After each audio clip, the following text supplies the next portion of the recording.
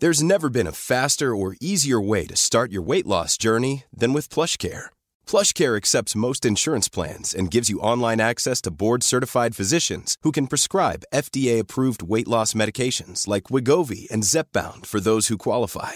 Take charge of your health and speak with a board-certified physician about a weight loss plan that's right for you. Get started today at plushcare.com/weight-loss. That's plushcare.com/weight-loss. plushcare.com/weight-loss. Ready to pop the question? The jewelers at BlueNile.com have got sparkle down to a science with beautiful lab-grown diamonds worthy of your most brilliant moments. Their lab-grown diamonds are independently graded and guaranteed identical to natural diamonds, and they're ready to ship to your door. Go to BlueNile.com and use promo code LISTEN to get $50 off your purchase of $500 or more. That's code LISTEN at BlueNile.com for $50 off. BlueNile.com, code LISTEN. 11 to 1, Monday Motivation.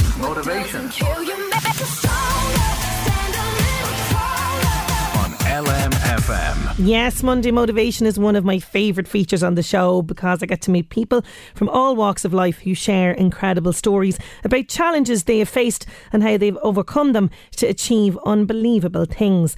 Now, it was really difficult picking just a handful of some of the great stories for a best of series to kick off 2021 because I've learned so much from all of the guests who feature, but this is just a handful. So we start off with the amazing Clodagh Dunlop, whose life changed forever when she suffered a brainstem stroke at age 35, which left her battling locked-in syndrome, so she was unable to move or speak. Doctors told her she would never do so again. 90% of people diagnosed with locked-in syndrome die within the first 4 months of the diagnosis. Remarkably, 18 months after suffering the stroke, Clodagh returned to work as a police officer with the PSNI in Londonderry. So she tells me how she mustered all her strength to let her partner know that she was still in there. You're a prisoner in your own body. You've only got your own thoughts for company. So once you get your head around this initial fear of what's happening to you, that you can't move and you can't speak, and you only have your own thoughts for company, what do you then tell yourself? As a police officer, we learn about the fight or flight when faced with a threat to your survival. And I knew quite simply when it went down to the basics that I had two choices: to either fight or give up. And I knew that the only choice that I would make was to fight. And fight you did. So how long were you alone then with your own thoughts before your amazing partner insisted to the professionals that you were indeed in there and that you could actually hear what was going on and you knew, what they were saying? My story is quite unique for locked-in syndrome in that my partner realised on the first day that I was still there. He had asked me, "Clodagh, if you're there, can you blink once for yes?" And I didn't know if I had any control over my eyelids, and it was hugely important in that moment that I let him know. I knew if I didn't let him know, how would anybody else who didn't know me understand that I was there? And on that first day, he realised that I was there. And although he recognised that Clodagh, who he knew was there, medical professionals, their main concern in intensive care is keeping you alive. So there was no assessments by medical staff to establish that Clodagh was inside this lifeless body. So you do this, you muster all of your strength and you blink at him, and he realises, because he knows, I think, really deep down that you are still there. What did it feel like then for him communicating like this with this one blink? That must have felt, thank God, a big relief for you. It was probably at that moment one of the best moments ever in my life, because I had been lying unable to communicate to anyone. If you can imagine, you're in pain, you have an itch, your nightdress is uncomfortable, and you've no way of communicating that, and everyone's talking over you, and then suddenly he establishes that I'm there, and he asked me closed questions, and I remember being so delighted. I thought if I could jump out of this bed, I would hug you in delight. I couldn't show him how happy I was, but inside I was jumping up and down for joy. Next up, we hear from Deborah Sommerin, inspirational speaker, social entrepreneur and founder of Empower the Family. At 13, she was homeless. At 14, she was pregnant, living in care. She faced many obstacles, but she endured. She tells me how. I can relate like a tiny bit to trying to study and being mum to a young baby. I had family support and I was in my 20s when I was doing this. You were 14, you know, you're trying to study for exams and do the junior cert, which you did after giving birth to Liam. Like, you're dealing with a screaming baby, you're trying to study. How did you even compartmentalise all this and even have the headspace to sit the exam? Again, like, I suppose one of the things I was very lucky about was the care home I was in, like, they really wanted to keep me in school.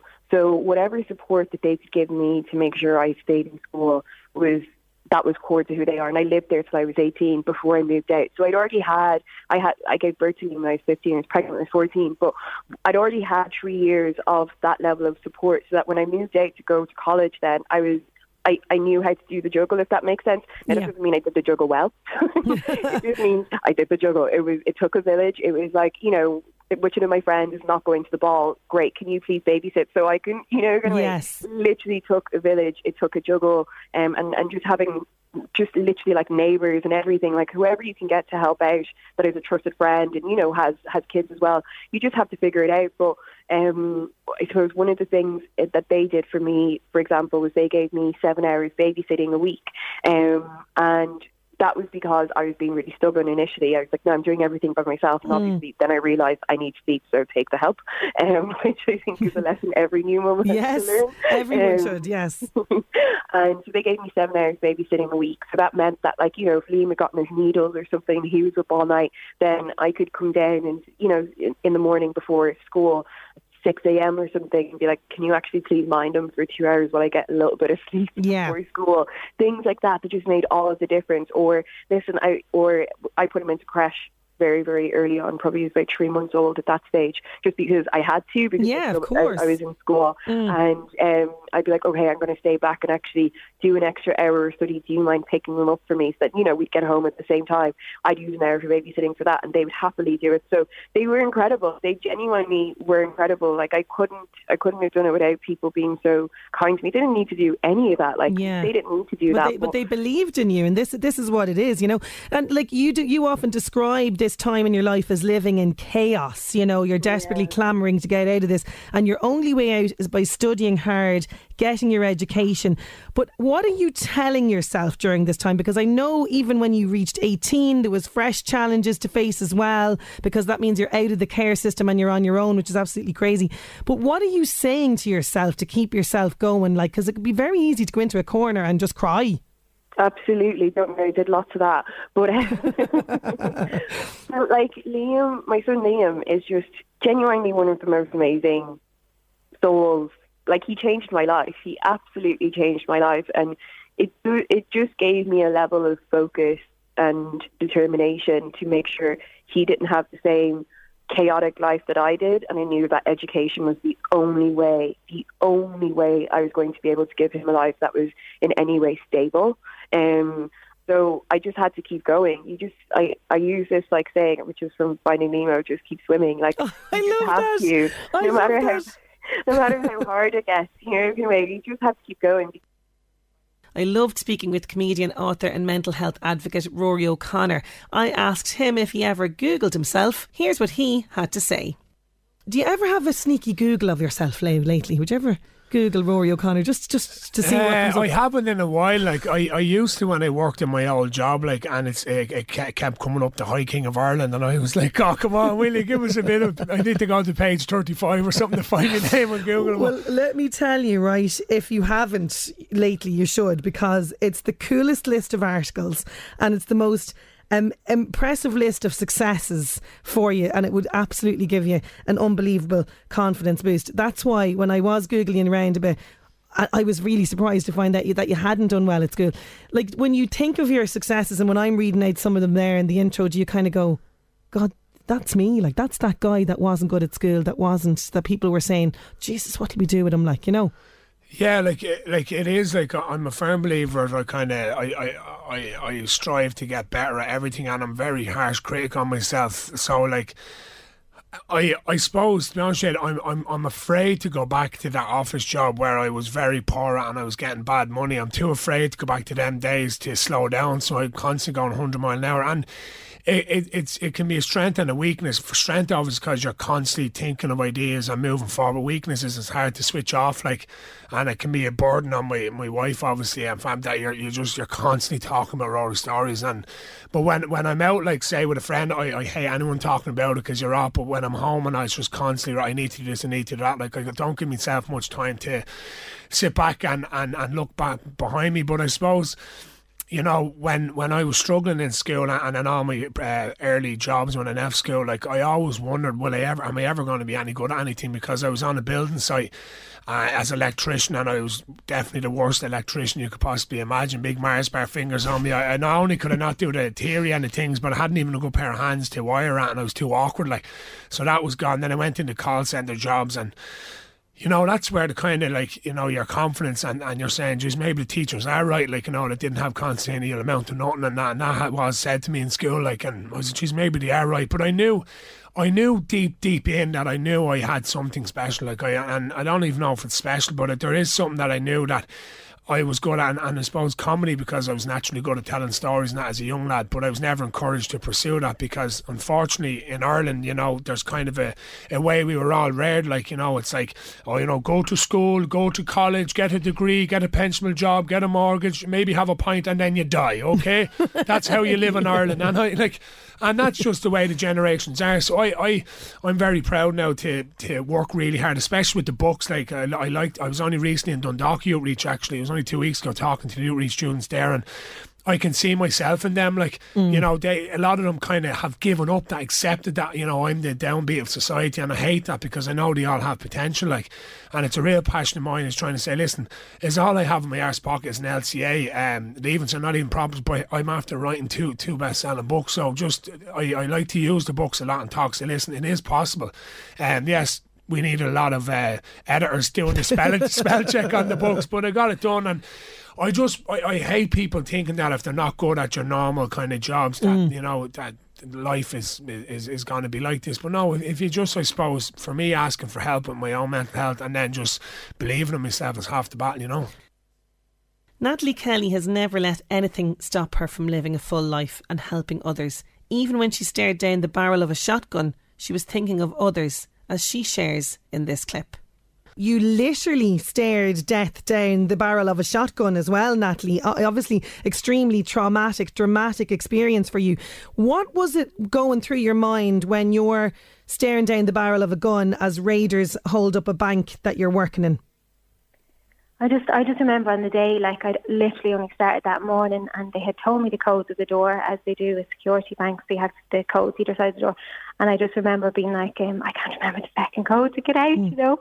And straight away, like, everybody left the whole bank, and I was the only one that stayed. And I think I'm that sort of a person that I will stay in a situation, and, like, it's afterwards that it will affect me, but I kind of react well enough in a situation. So I just remember saying I have to give him as much as I can and get him out of here just as quick as I can, you know, to help not make sure that nobody else gets hurt, because I mean, it was a pretty scary situation, like, to be in for everybody, even the customers of the bank. Absolutely. I mean, you know, would you say going through this kind of thing has made you stronger, tougher? Yeah, like, I think everybody has different situations in life that they come across, and you can kind of look at it two ways. You can let it break you, or you can react a different way and try and, like, grow from it. And, like, you know, we're all only human, and there's times where, like, I will let things break me, but I try my best to try and get back up and, you know, and get on with it. And if you can, like, obviously trying to have my children, I had 5 IVF, so I never have a problem talking to anybody about helping them with their situation, because I can advise on what happened with me. So things like that, like, okay, it was tough going through all those IVF, but I know for a fact I've helped 1 or 2 people on their road to getting a child. And that kind of helps when you look back and go, well, if I hadn't gone through that, I mightn't have been able to help that person, and they mightn't be where they are today. Carol Haslam is such an inspirational woman. She lost a limb, is fighting a second battle with cancer, has 2 children with autism, one of whom is blind. I asked her how she does it all and how she motivates herself on the tough days. You know, on the tough days when you don't want to get up and you don't want to face the day and you've a list, you know, a mile long that you have to do. How do you get yourself out of a funk if you're feeling a bit low and you're feeling like, I just don't want to do this today? It's really weird because I'm in a group with some sarcoma patients and carers and family members and stuff. And when I'm in a really bad funk, I think of the ones who haven't made it, or I think of the ones, the junior warriors. So we have little Molly, we have Elsa, we have Alex, we have like a 6-month-old baby. Wow. And I think to myself, do you know what? If I looked at little Molly, Molly's only 4, and she's had sarcoma for 2 years. And if Molly can get through the day, I can do it. At just 18, Conor McCauley has been through an awful lot, and it took a long, difficult road for him to come to terms with living with Duchenne muscular dystrophy. I asked him what advice he would give to his younger self. But you know, if you could go back in time, okay, you can't change anything about your life, but you can impart some words of wisdom to young Conor. Maybe young Conor who's starting, sorry, I should say younger Conor, okay? It's not like he's only 18. Younger Conor, starting secondary school, anxious about the wheelchair, anxious about the condition. What sort of words of advice would you like that Conor to know? You know, I would like that Conor to know it's okay to be yourself. People are going to have opinions on you no matter what. So I feel like that Conor, just be yourself. You'll get on fine. You know, it's better being yourself than trying to just believe you don't have something up with you like I did. I have my condition, so it doesn't work out in the long run. You know, lies and stuff catch up to you. If you're saying to people, oh, I'm actually okay, like there's nothing wrong with me, it'll all catch up to you, and it's very not worth it in the long run. So I just believe that, Conor, you know, live life, be yourself, don't mind what people are saying about you, just keep going. And you're young, you know, some people will understand, some people won't, and that's, you know, life, as I said, it can be very tough. But that Conor, I just want to say, you know, be yourself and be positive, and that's what I'll say to him. Finally, broadcaster, entrepreneur, motivational speaker and dragon Nora Casey tells me about her morning routine. What do you need to do each morning to be as productive as you can be? Walk. I love walking, and I like, you know, walking along the Dodder or the Phoenix Park are my 2 favourites, and sometimes Bray. My sister's in Bray, but I just love it. It clears my head. It helps me prepare for the day. I work predominantly pro bono, helping women. I'm doing some nursing duties, so I just learned myself that unless somebody said to me, your cup has to be full before you start, you know, pouring out for other people. So I try very hard to do that, and then gallons of tea. I have to say, I'm a big tea drinker. Planning for your next trip? Elevate your travel style with Quince. Quince has all the jet-setting essentials you'll want for your next getaway, like European linen, premium luggage options, buttery soft Italian leather bags, and so much more. And it's all priced at 50 to 80% less than similar brands. Plus, Quince only works with factories that use safe and ethical manufacturing practices. Pack your bags with high-quality essentials you'll be wearing for vacations to come with Quince. Go to quince.com/trip for free shipping and 365-day returns. Hi, I'm Daniel, founder of Pretty Litter. Cats and cat owners deserve better than any old-fashioned litter. That's why I teamed up with scientists and veterinarians to create Pretty Litter. Its innovative crystal formula has superior odor control and weighs up to 80% less than clay litter. Pretty Litter even monitors health by changing colors to help detect early signs of potential illness. It's the world's smartest kitty litter. Go to prettylitter.com and use code ACAST for 20% off your first order and a free cat toy. Terms and conditions apply. See site for details.